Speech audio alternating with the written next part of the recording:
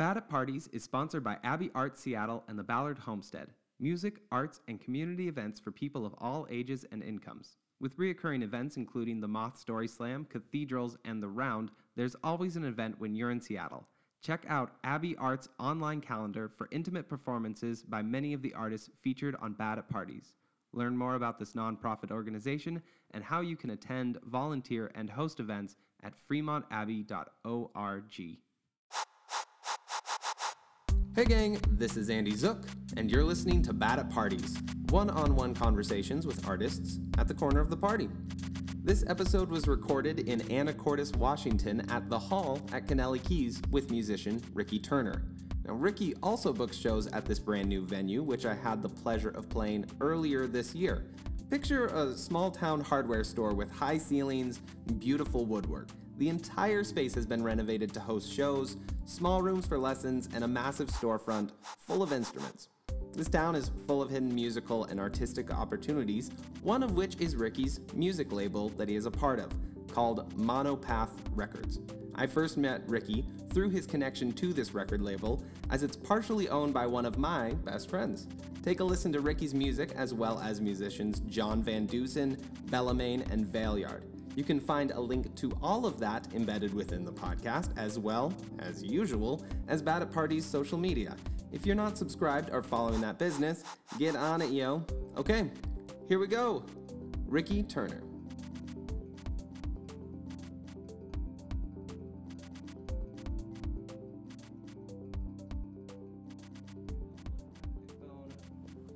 Buzzing at me. We're good.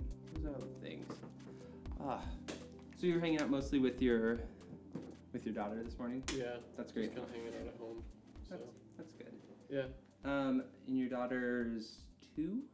She is almost 1. She's like 11 months right now. Oh, I don't know why I thought she was older. I was playing a show when I met her, so it was like very chaotic, probably. Chaotic experience, meeting children. She's like kind of big for her age, though. Okay. So that makes me feel better. You've got a small coffee mug. Yeah. And a large daughter. Not large daughter. That's not what we're saying. And it's okay to be large at her age. Yeah, absolutely. You can be large. That's just sweet. You can be large at any age, and I got no judgment for you. Yeah, absolutely. That's so funny. So I was, and this is the podcast. We're doing it. Good. People told me they didn't like being surprised. So I'm trying to surprise them less. So this is the podcast.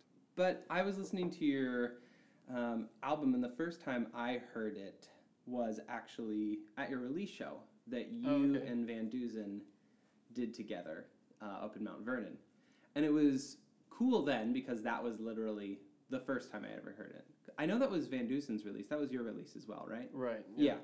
So it was like a collaborative. It was kind of like a tag-along / like record label release thing because we both had an album coming out at the same time. Mm-hmm. We've both been sitting on it for a long time, so... Yeah, and it was both under Monopath because you're part of Monopath Records. You're, as an artist, as also a partial owner. What's kind of like...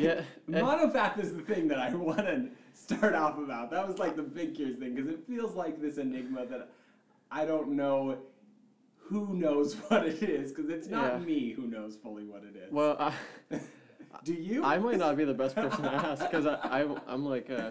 I guess I'm just an artist on it. I was originally kind of involved in some of the decision making, and I help with some things here and there. Sure. But it was really like originally kind of a thing between, I guess, Jonathan and John. Mm-hmm. And then Nick kind of jumped on board, I think, after that. And then I was kind of trying to figure out what to do with my music, and they're like, well, you should be a part of this. And then, it's just everyone's like kind of in a million things at once, so it's not like totally defined, but it's just a label, really. Right. I mean, that's essentially like it's a label that like Christians are running. And, right. Seeing where it goes from there. I thought that was cool. I read through their website when Jonathan Keene, who's my best friend and has been my best friend for years and years, when he told me, he's like, oh, we've officially launched it. Like, you can go look at the website now. He was like, yeah, go check it out. And I was like, oh, they included like some of the stuff that they were talking about that I didn't know if they were going to release or not into, like, this is why we're doing what we're doing. Right. Yeah. Is that And we'll get right to religious things. Is that like something that you like say, this is how I view myself as well? I know that there's material around like Christianity. You talk about it, even like the first track of your first song of the album. Yeah. No, yeah. I mean, I do believe that, and I think if you look at actually a few albums that I've released publicly and like officially, there's definitely a progression of thought, because the first official album I released was basically my parting from Christianity.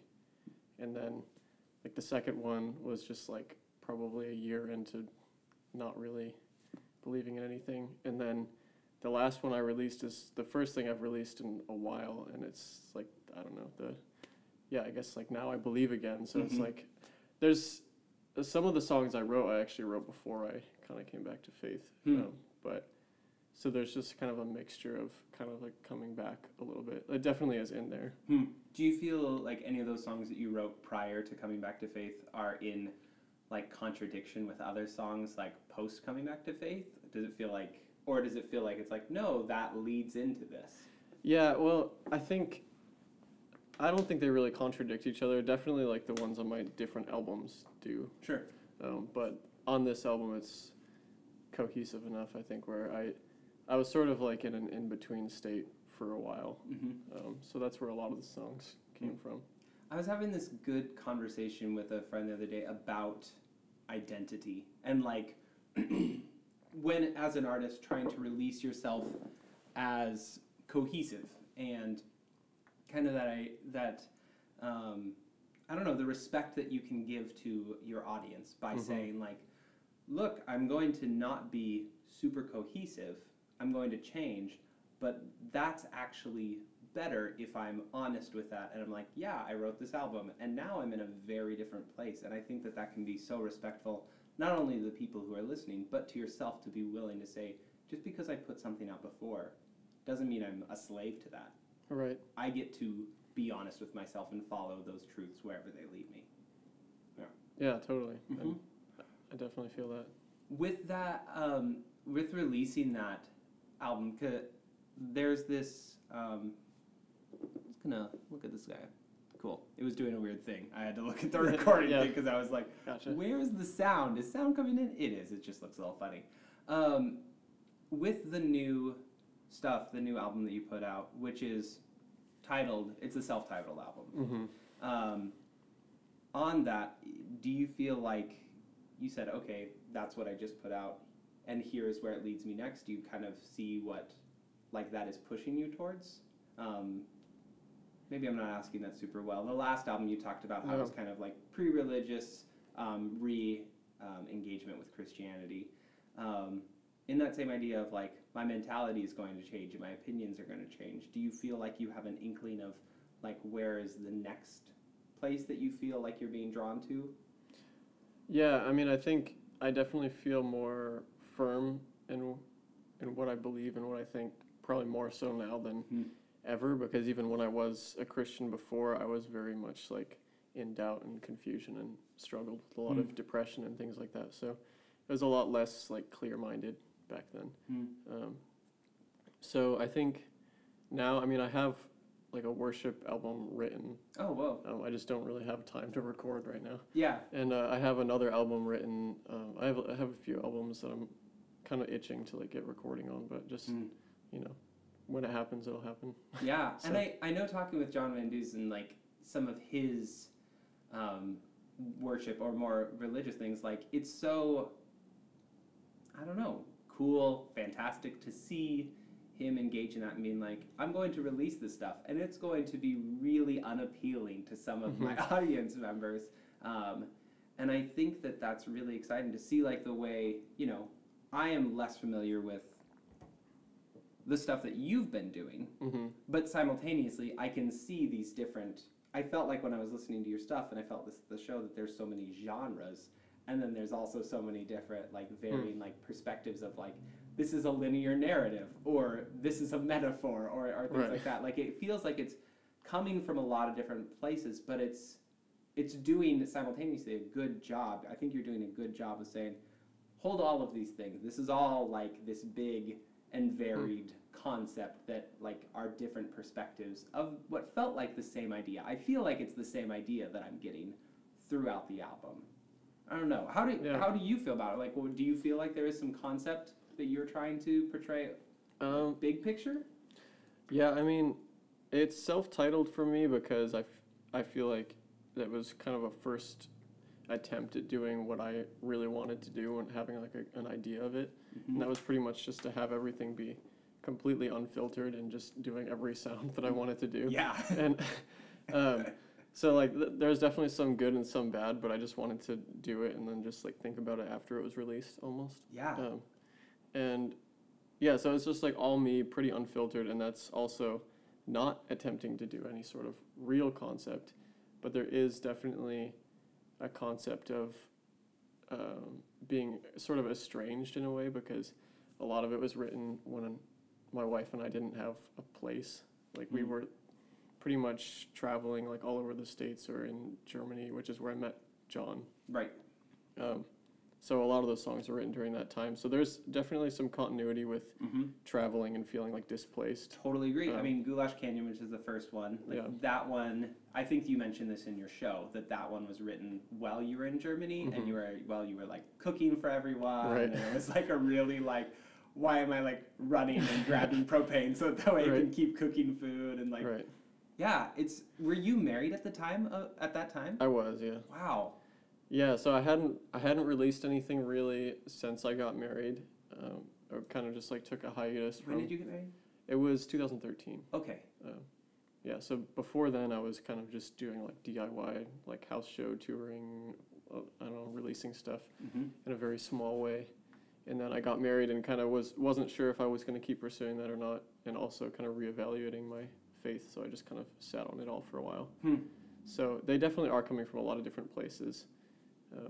And I think part of that too is just my style tends to be pretty inconsistent because I like a lot of different things. Sure. I mean, there's, what is it? It's like the second or third track. I can't remember the name, but there's this one track that starts out like super kind of folky and cowboy, and then I think it's like a 2-verse, 2-chorus song, but like by the end of it, it's got all these digital sounds, and Oh yeah, I think I know. I can't remember the name of it. That's probably Killing It that you're thinking. Yes, Killing It, and I love like the concept. Yeah, because it's like in front of 20 people. It's really great. I wanted to ask you about like the story of that, but to talk about the genre of it, I think it's really cool the way it starts in one genre and it ends in a completely genre, and I feel like that happens throughout the album. Yeah. I would say that's probably fair, and probably due to that kind of like just very spur of the moment method of recording, because I just really just did whatever I felt like doing, which was really fun. So yeah, there's a lot of moments where I was just like losing my mind alone, just like having fun. Right. So I feel like that's a great joy of being in a smaller town like Anacortes, where we're doing this recording, is that you're not paying hundreds or thousands of dollars for a recording space. I imagine you were doing it with the Monopath space that they've had set up prior. Yeah. Some of it, I was borrowing their gear, and a few of the songs were recorded in what's now my daughter's bedroom. That's great. So it was before she was born that it was all recorded. Yeah. And then we moved all of it out, and they set up the studio in what was Nick Thompson and Julianne's garage.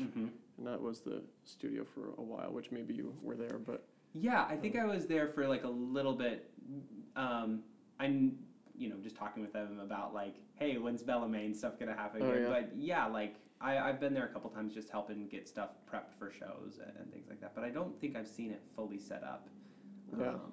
Yeah, that was a long way to say, I don't know. Well, now it's not even there, so... Oh. They've moved on since then. So. Oh, that old house, yes. Yeah. I had been there multiple times when that was set up. Anyways, moving across Anacortes, their new place is lovely. Yeah, yes. No, it is.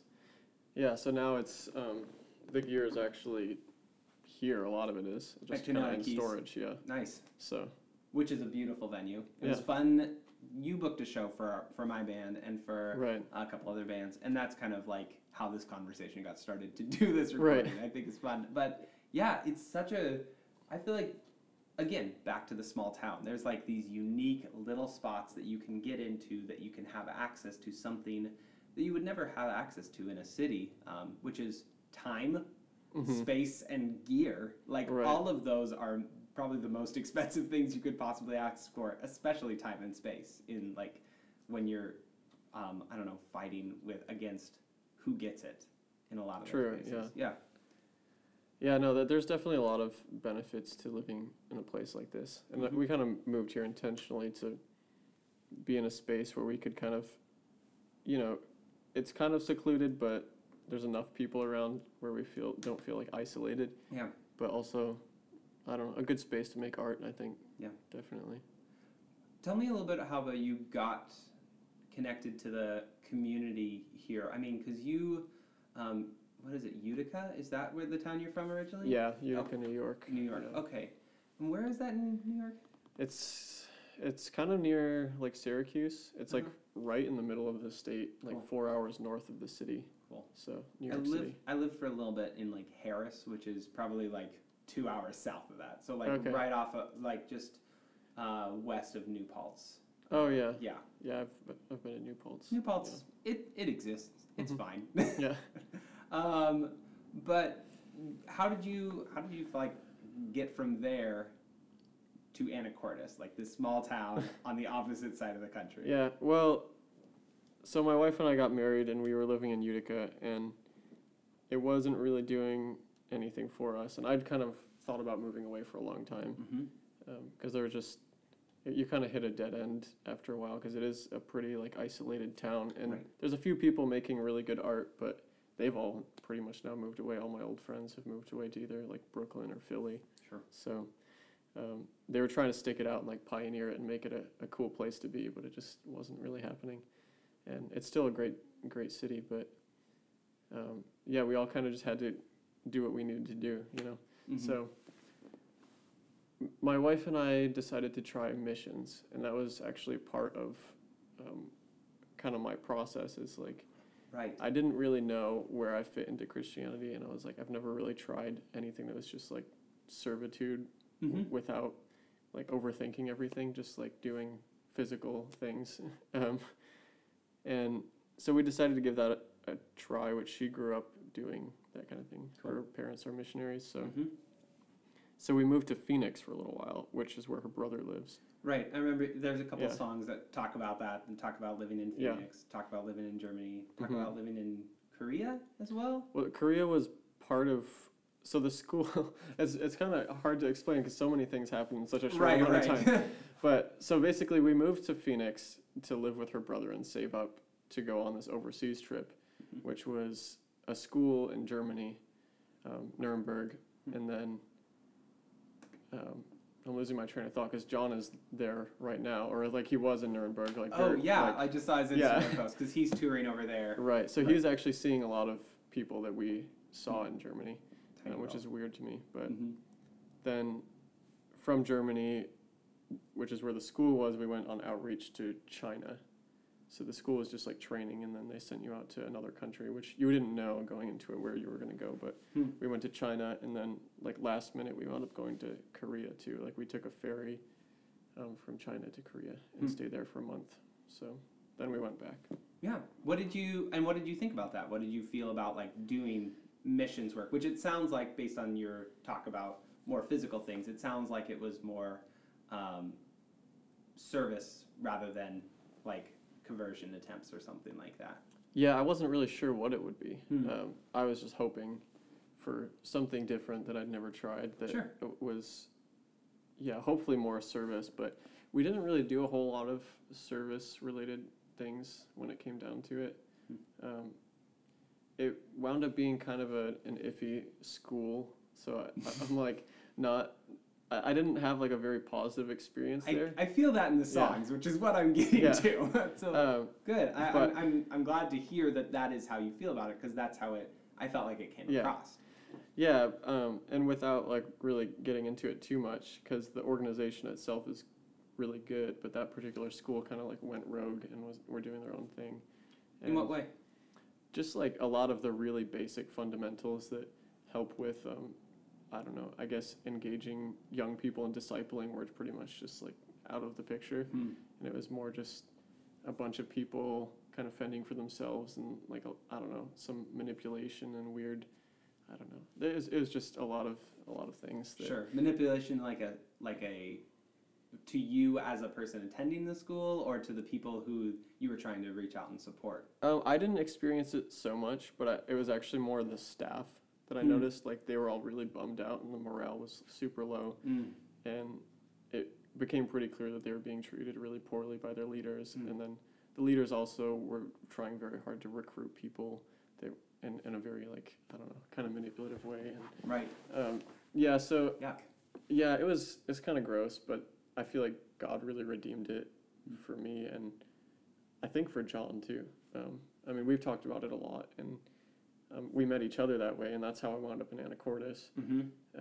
And there's a lot that we went through during that time that I feel like, you know, I've experienced like being burned by the church and religion a lot in my life, and it was nothing new to me. You have? But how?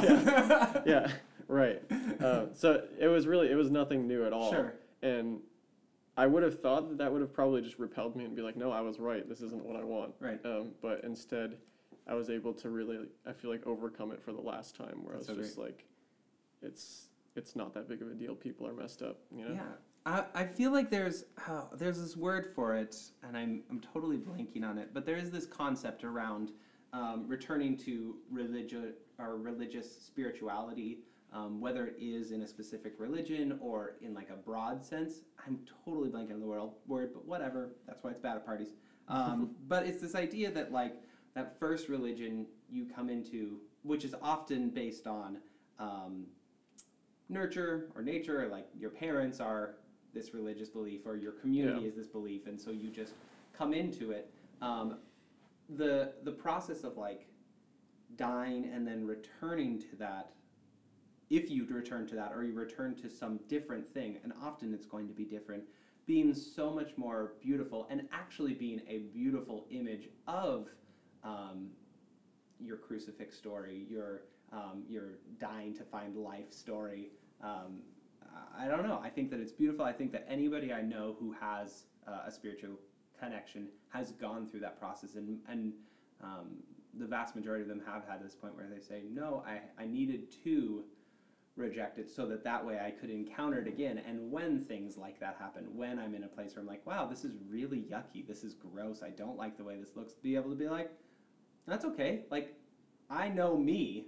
Right. I know what I'm looking for, and I know this higher power, this God, this like Christ that I find and choose and feel chosen by, even in the midst of this shit. Because the shit's there. Yeah. No, totally. And yeah, it's the first time, like I said, that I've really been able to do that, because it really, like every time it happened in the past, it affected me a lot and affected my thinking a lot and really just like shook my faith. But yeah, so I definitely feel that. That's great. When you're writing this album now, or you've written this album now that is a worship album, which I actually have a hard time. I have a hard time with the words worship when it comes to that, because I do love engaging still, even though I don't know. I consider myself many different things, and someone who attends churches and like engages in that spirituality is something I'll still do and enjoy doing.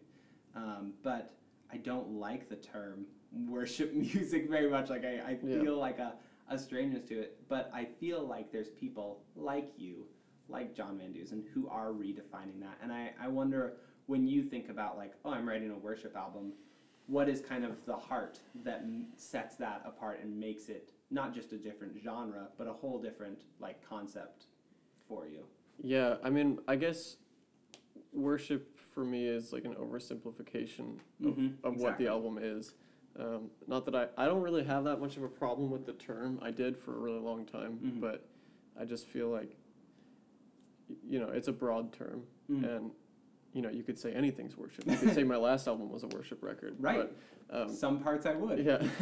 But this is more like songs that came out of a very private moment, like early in the morning. Like for probably a month straight, I was just every morning just getting up early and praying, and then songs would just come to me and I'd just write them down. So now I have this kind of like trove of songs, and I feel like they're not all really worship songs, but I'm planning on calling the album God songs because they're just about God. Dude, and that's songs great. about God. I Yeah. love that. Yeah. I think that's really cool. I mean, and from a more like Christianese lingo, like that is like it's the yield of your devotional time that you are setting aside, saying this is a purposeful act. And I guess that's not specifically Christianese. That's a lot of different. That could be a meditative time, but that you're entering into that, saying specifically, I will engage in this, and what the yield of that I will release to others. So that way they can also engage in this idea. Yeah. Nice. Yeah, and like I said, it's like some of them there's maybe like 2 or 3 that are actual, like, I don't know, worship songs that you might be able to sing at a service or something, but most of them are more just like, oh, that's your phone. Yeah, I was like, what is that's that? my phone. That's Yeah, crazy. it's all right. That's all good. Yeah, some of them, I guess, are more just like thoughts and meditations about, God and spirituality and things like that. Some about the church and things, but yeah. So it's kind of all over the place, and I don't necessarily see that, because you were asking before if that's like, if I see a certain direction. That's not necessarily the direction that I see myself going, but I feel like I do need to like get that part of myself out there, because it exists, and I don't really want to just put a few songs on each album. Right. I'd rather just put it all together. Sure. So that the people who are gonna like it can listen to that album in its entirety and like it. Right. It's audience focused in that way, I think. Yeah. Which, I mean, I don't know if anyone's gonna listen to it, but if they do, I felt that way about everything I've ever released ever. Yeah. If they do, hopefully they'll enjoy it because it's all in one place. Yeah. That's cool. And then you're also doing buffet. Right, which is like completely the other way. Right. Which is, I mean, I also love that. I think like Doho is like a really fun track on there, and like, I don't know, I heard that because I was hanging out with John Van Duzen, and he's like, hey, we're doing this, and it was kind of just joking around, we're doing this, and then it was like, no, we released it. But I don't know, I feel like punk rock is such or punk is like such a funny thing to me, where I'm laughing at it every single time I'm listening, not because I think it's stupid, but because it feels so just fucking free to me. Like it just, and that's what I feel like when I listen to it. I'm just like, dude, this is great. This is so unpretentious, and it feels really nice. Yeah, I mean, we were just originally just trying to have fun. We'd been talking about doing that since we were, I think, in Germany together. Yeah. Just because we wanted to make really loud music.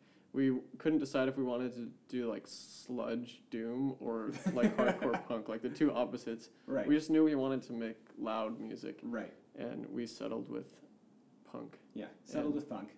Yeah, much more fun, I think. Yeah, it's super tight. And you guys just released that on cassette, right? Yeah, it was just a cassette EP release. We just wanted to get it out quick. Right.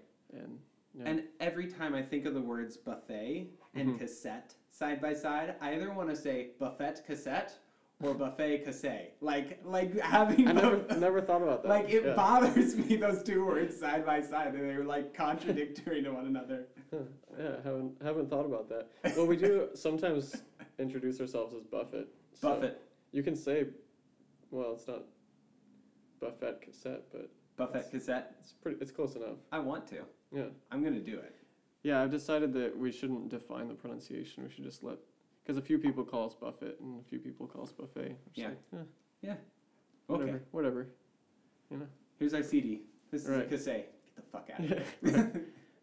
No, exactly. Yeah. So that's definitely a different thing, but I've wanted to have a band like that for a while. Yeah. Where it's just being aggressive and getting energy out. Yeah.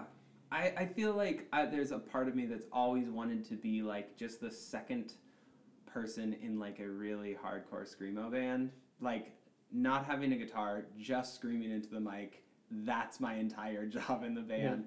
Yeah. I feel like every musician who like is actively engaging with our art form also has the like, but I also want to do this thing. Right. You know, I want to do this thing that is completely the opposite of what I'm doing right now. Yeah, it's very liberating. Oh, that's because great. I get so bored of like the folk rock kind of thing. Cool. Well, and I'm glad you said that, because I had thought when I listened to your album, I was like, oh, this has like these digital elements, this is like some production, Mm-hmm. but when I was listening to it, I was like, there's these country rhythms, and it feels like storytelling of specific, like there's settings, there's characters, this feels like folk. And then when I saw you live, I was like, this feels a lot like folk. Yeah. So would that be the genre that you say this is folk rock? I guess. I mean, it's such a broad term. Sure. Again, like everything is, but probably like folk rock, I guess, maybe like alt country. I don't know. Like, I don't know what people are calling it these days, but Really it's just. I really am disgusted by the terms in genre. Yeah. I feel like they're really arbitrary. Yeah. But I feel like you still have to, when you're booking a show, Uh-huh. when you're putting up a Facebook or something, you have to have something out there being like, Right. this is it. It's like singer-songwriter. What does that mean? Sure. I don't know. That's what I am, I guess. I sing and I'm a songwriter. Yeah. Also, there's a lot of other things. Yeah. Yeah, I'm a But- drummer beat writer. Enjoy this song. There's all these words. Right. But I mean, yeah, it is what it is. People have to label it somehow. But yeah, I guess I definitely listened to a lot of folk music growing up, and I mean, I would say that's primarily like old, like traditional folk blues and like folk music are pretty much what I listened to most of my teenhood, with a little bit of like punk music in there, and then other things. Sure. But Mostly like folk blues, like we're talking like pre-white people taking over this genre, Yeah, yes. or are we talking like Dylan, Mamas and the Papas, post-white people taking this over? definitely pre-white people. Cool. Typically pre-war, a lot of it. But, Oh wow. or like just like post-war, like Mississippi John Hurt and things like that. And then I mean, I like some of the 70s and like 60s folk. Sure. And, like, You're in country, but, middle in New York. You can't Yeah. not. Like Right. you're right next like to Greenwich Village and all Yeah, that. you gotta. But I mean, like I really like Townes Van Zandt, and I mean he's from Texas, and I don't know. I mean, I don't really like Texas, but I like him. I don't know. Well said. He's dead though. So. Yeah. Well, most are. Yeah. Yeah. So I mean, those are kind of my foundation, and then foundational artists, and then I guess all my friends were really into what was happening now, and then watching their bands kind of like brought in this other influence. That's where like the kind of more like I want to play loud music. I want to play stuff on keyboards. I want to have electric guitar as a part of this. Yeah, a lot of that came from playing with friends' bands or watching them, or filled in on bass in like a friend's band for a tour that was like totally out of my musical spectrum. But, Fun. Yeah. So I mean, stuff like that eventually seeps in, and I did listen to some, I don't know, more modern music, but Yeah.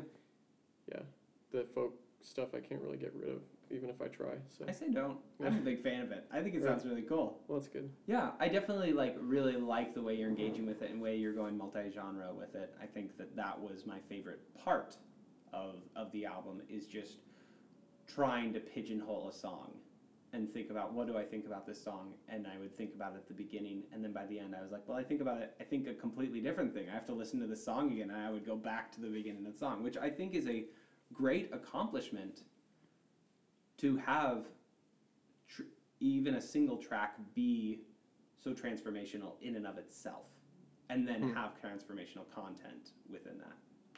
Yeah, well, I was kind of hoping it would be the sort of album that people might not like at first, and then they like it after a while. Yeah.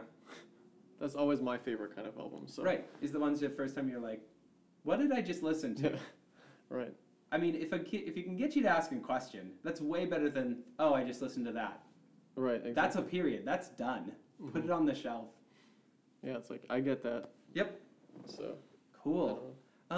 Well, I mean, as you're talking about that, like, when you're thinking about, like, these are the genres that influenced me in coming out of kind of that New York experience, was your family, like, playing music as well? Is that, like, a start to that is for you?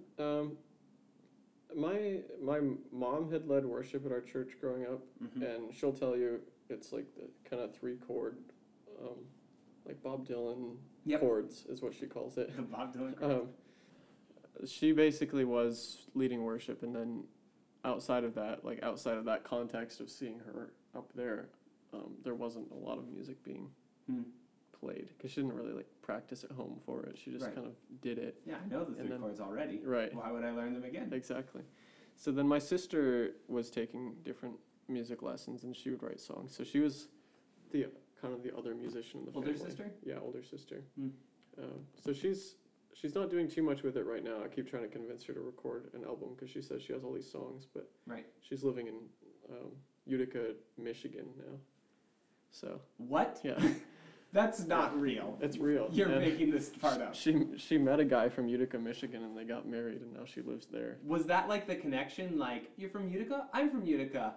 Oh, like out in Michigan? What? No. I didn't witness it happen, so it could have been. That's crazy. But Dude, the universe is yeah, weird. he was in a band that played in Utica, New York, and they're all from Utica, Michigan. Right. So maybe that was their Right. They were like, Like- we'll book it in this town because yeah, of the name.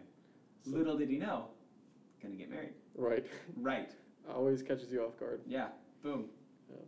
How did Yeah. you guys meet? We met. My sister was living in California at the time, and same sister, and that's where my wife is from. Mm.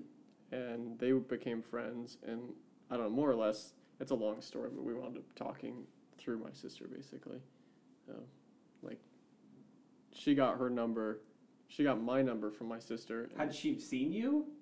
I don't. Why did she want your number? No, I don't care. That's She- a very strange thing to say. Yeah, Why did she was. She started just like prank texting me. I think. Why? I think. Why did she start? I think they might have been drinking. I'm not. I don't. I think that's what was happening Okay, that night. and it was like, this is a photo of my brother. He's kind of cute. You should text him. Here's his number. I don't think it happened quite like that, but maybe, maybe. Okay, Maybe. so you start Similar. getting these texts from an unknown number. And I was just finishing the last episode of Twin Peaks, Great job. and I was really like losing my mind. Right. And I guess she hit me at a vulnerable moment when that show was over, and it blew my mind, and I just felt kind of horrified. Yeah. You're And- like, Cooper, Agent Cooper. Yeah, What? exactly. What? No. So that just Spoilers. like left a hole in my heart, and then Right. she just kind of Filled it. Yep, she just filled With that her hole. texts. Right. And yeah, so I was just like, I don't know, pranking her back. I didn't know who she was, so it just she's calling. I think she's calling me actually. But I'm going to respond with one of those automated texts. Is that really bad? I don't know. It depends on what your automated texts are. Can't talk. Text me. Yeah. Give I've up never the done that baby. before. Just give Yeah. it away. Right. I've never done that before either. Yeah. Apparently, you could change them to things that you regularly text. Uh-huh. I think. I don't know. I've never tried. I just got that phone, so I don't really know Oh, how it look works. at you, new phone. Yeah, new phone. New phone. Who dis? It You was can start trolling her again. It'll be like you're Yeah. dating all over. Or not yet dating. So then she lived in California. Did she move out to... yeah, after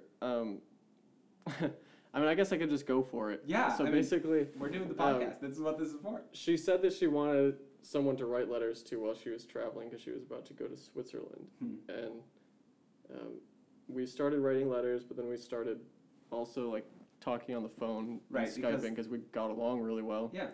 And then she was going to go to Ireland, so she asked me to meet her in Ireland, and I did. And then I proposed, and she moved back to New York, and we got Wait, We got you had married. not like dated in the same space? no, And then you proposed to her? yeah, Are you nuts? yeah, You have a child with her now. Obviously, this Yeah. is working out. Is it working out? it's working out. That's great news. This Yeah. is a strange story. It's a strange Do you story. know it's a strange story? Are you like aware of that? Yeah, I was aware when it was happening. I was aware that it was strange. It was very strange for me. How did you realize? Wait, no. How did you realize you were going to propose to her?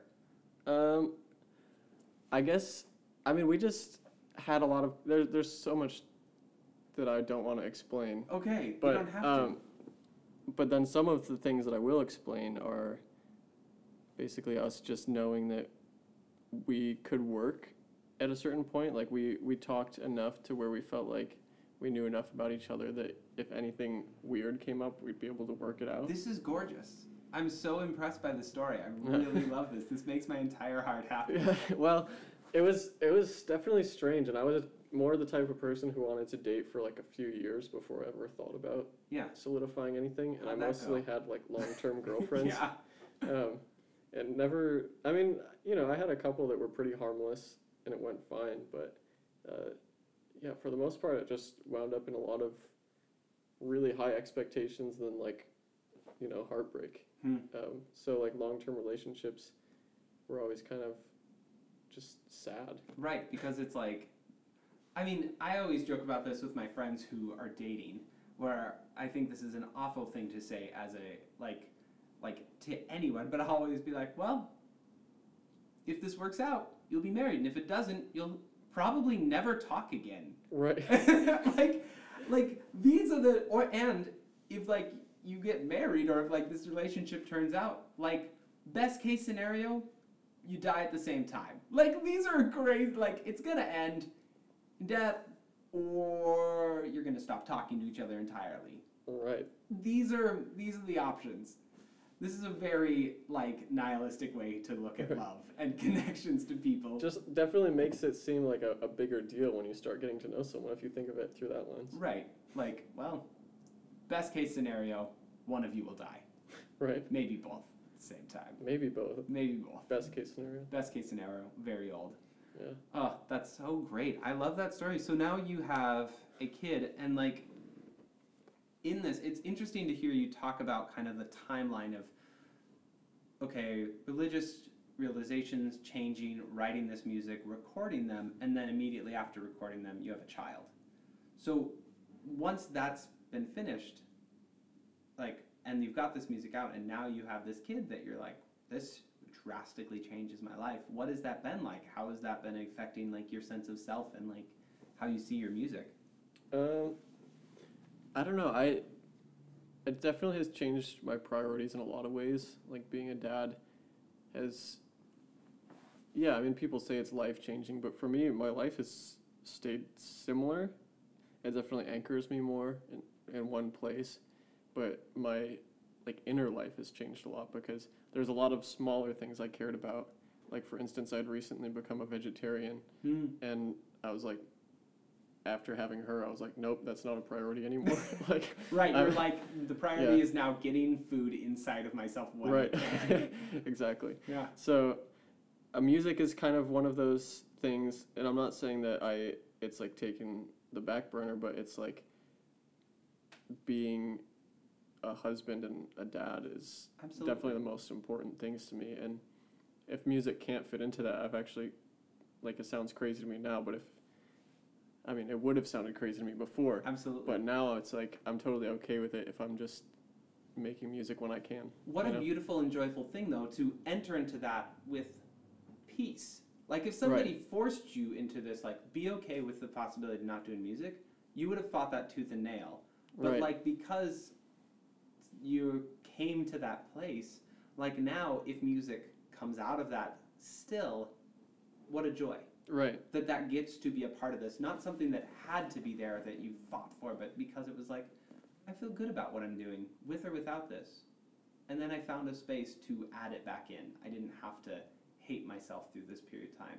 Do you feel like that's accessible, those thoughts, or do you feel like that's something that you're having to choose? Sorry, what? Sorry, do you feel like that's something that's coming to you maybe more naturally and inherently, like that peace and like... Oh, yeah. Well, there was, some of it was sort of a choice. It definitely is kind of, you're sort of forced into it. Mm-hmm. And there's definitely moments of like selfishness, like, no, I want this, but then it's like, but then in the end, like, I've always kind of struggled with what I wanted to do with music in the first place. Like, I wasn't sure if I ever really wanted to try to make it, because I don't know, like, all the old folk musicians that I listened to growing up, they didn't really make it. No, there was no making it to nobody be done. cares who they are now, and nobody really cared who they were at that moment. Just like dorks like me care about them because they happen to find them somewhere on the internet or in a book somewhere. Right. So I don't know, like, I'm okay with that, and I think my end goal is basically just to be able to make music and have like a place to record and actually do it, because our house is so small right now that Right. there's really not a good way to do it practically. Yeah, that's the hardest thing I find also living in the city, is just like more about just, if I want to be playing music, if I want to be engaging this, especially if I'm writing with an electric guitar, is just saying, how do I find a place where I'm not bothering others? Especially if one of those others is a child that I've been trying to get to fall asleep for the past couple hours. Right. Yeah. Yeah, no, it's not easy at all. And yeah, whenever I'm playing guitar, she wants to like grab it and like pull the strings. Right. And As one does. yeah, so I actually wrote a Buffet song while that was happening. So it's not impossible. It's just some good punk. Yeah, right.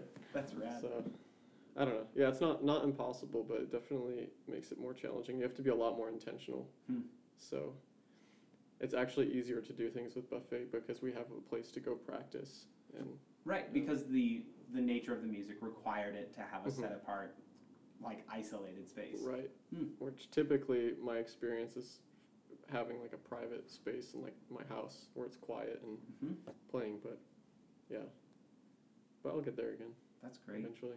I love that. I feel like it's cool to hear you talk about that, and knowing that I first was interested in your music not because of the show where I saw it. Like prior to that, Jonathan Keene had talked to me about, hey, I really like Ricky, and also there's a lot of people in this town that are really pulling for him and like really like his music and want to see him keep making it and like just being like, it's something unique, it's something beautiful, and people recognize that. And then listening to that in that context of not him telling me like, here's why it's unique, but listen to it. And I think that when someone does that, when someone engages with that, like what you're creating, I think that is undeniable. I don't know. I think what you're doing is really cool, and I think it's really interesting.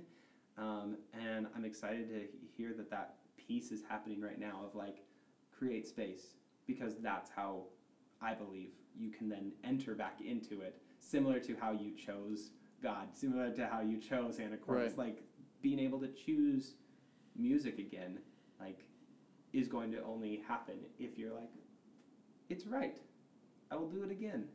And then that like continuation of what is that next stage and what happens next like just comes out of that. Yeah. No, I think it'll definitely always be happening to one degree or another. Yeah. Are you playing any shows or anything like that? I am. I'm playing one here. At Canelli Keys? Yes. At the hall? Yes. Which, I always feel funny playing here because it's like, I swear I didn't book myself. Right. Which, it doesn't matter if I did or didn't. That's but, cool. I've worked at venues as like booking and have ended up playing, but I was like, but I didn't book this one. Right. I have a rule and I didn't break it.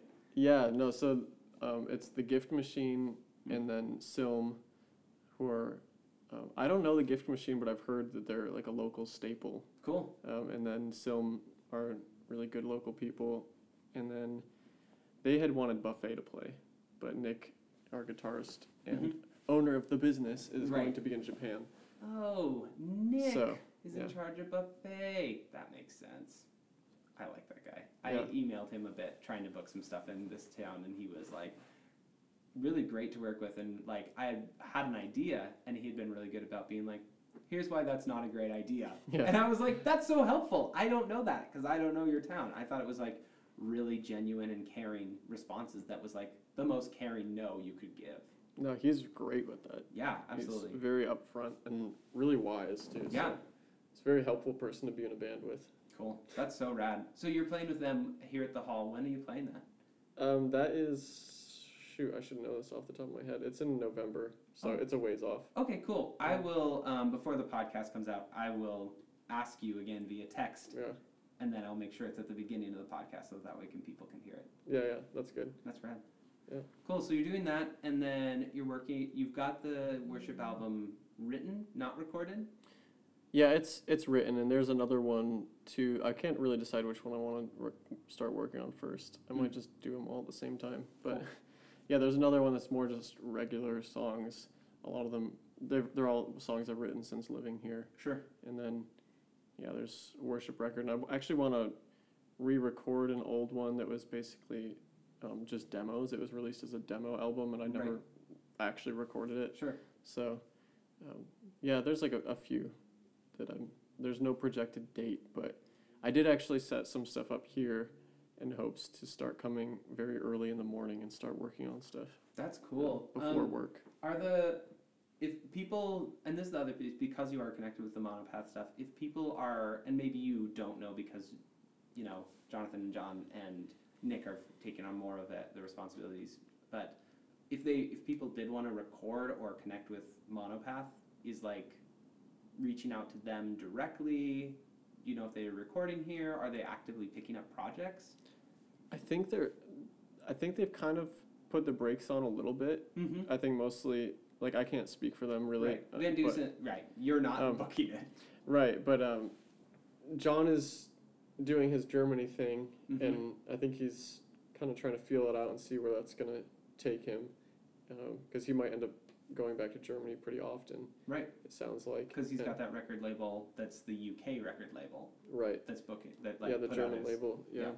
So that's a pretty big deal, and it definitely changes some things for John. And then they don't really have a space for all the gear to actually record.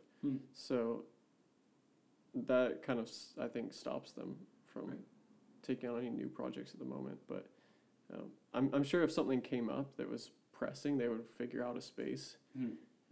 But talk to them directly. Yeah. Yeah. Definitely talk to them directly. Cool. It's kind of like, mixed up right now.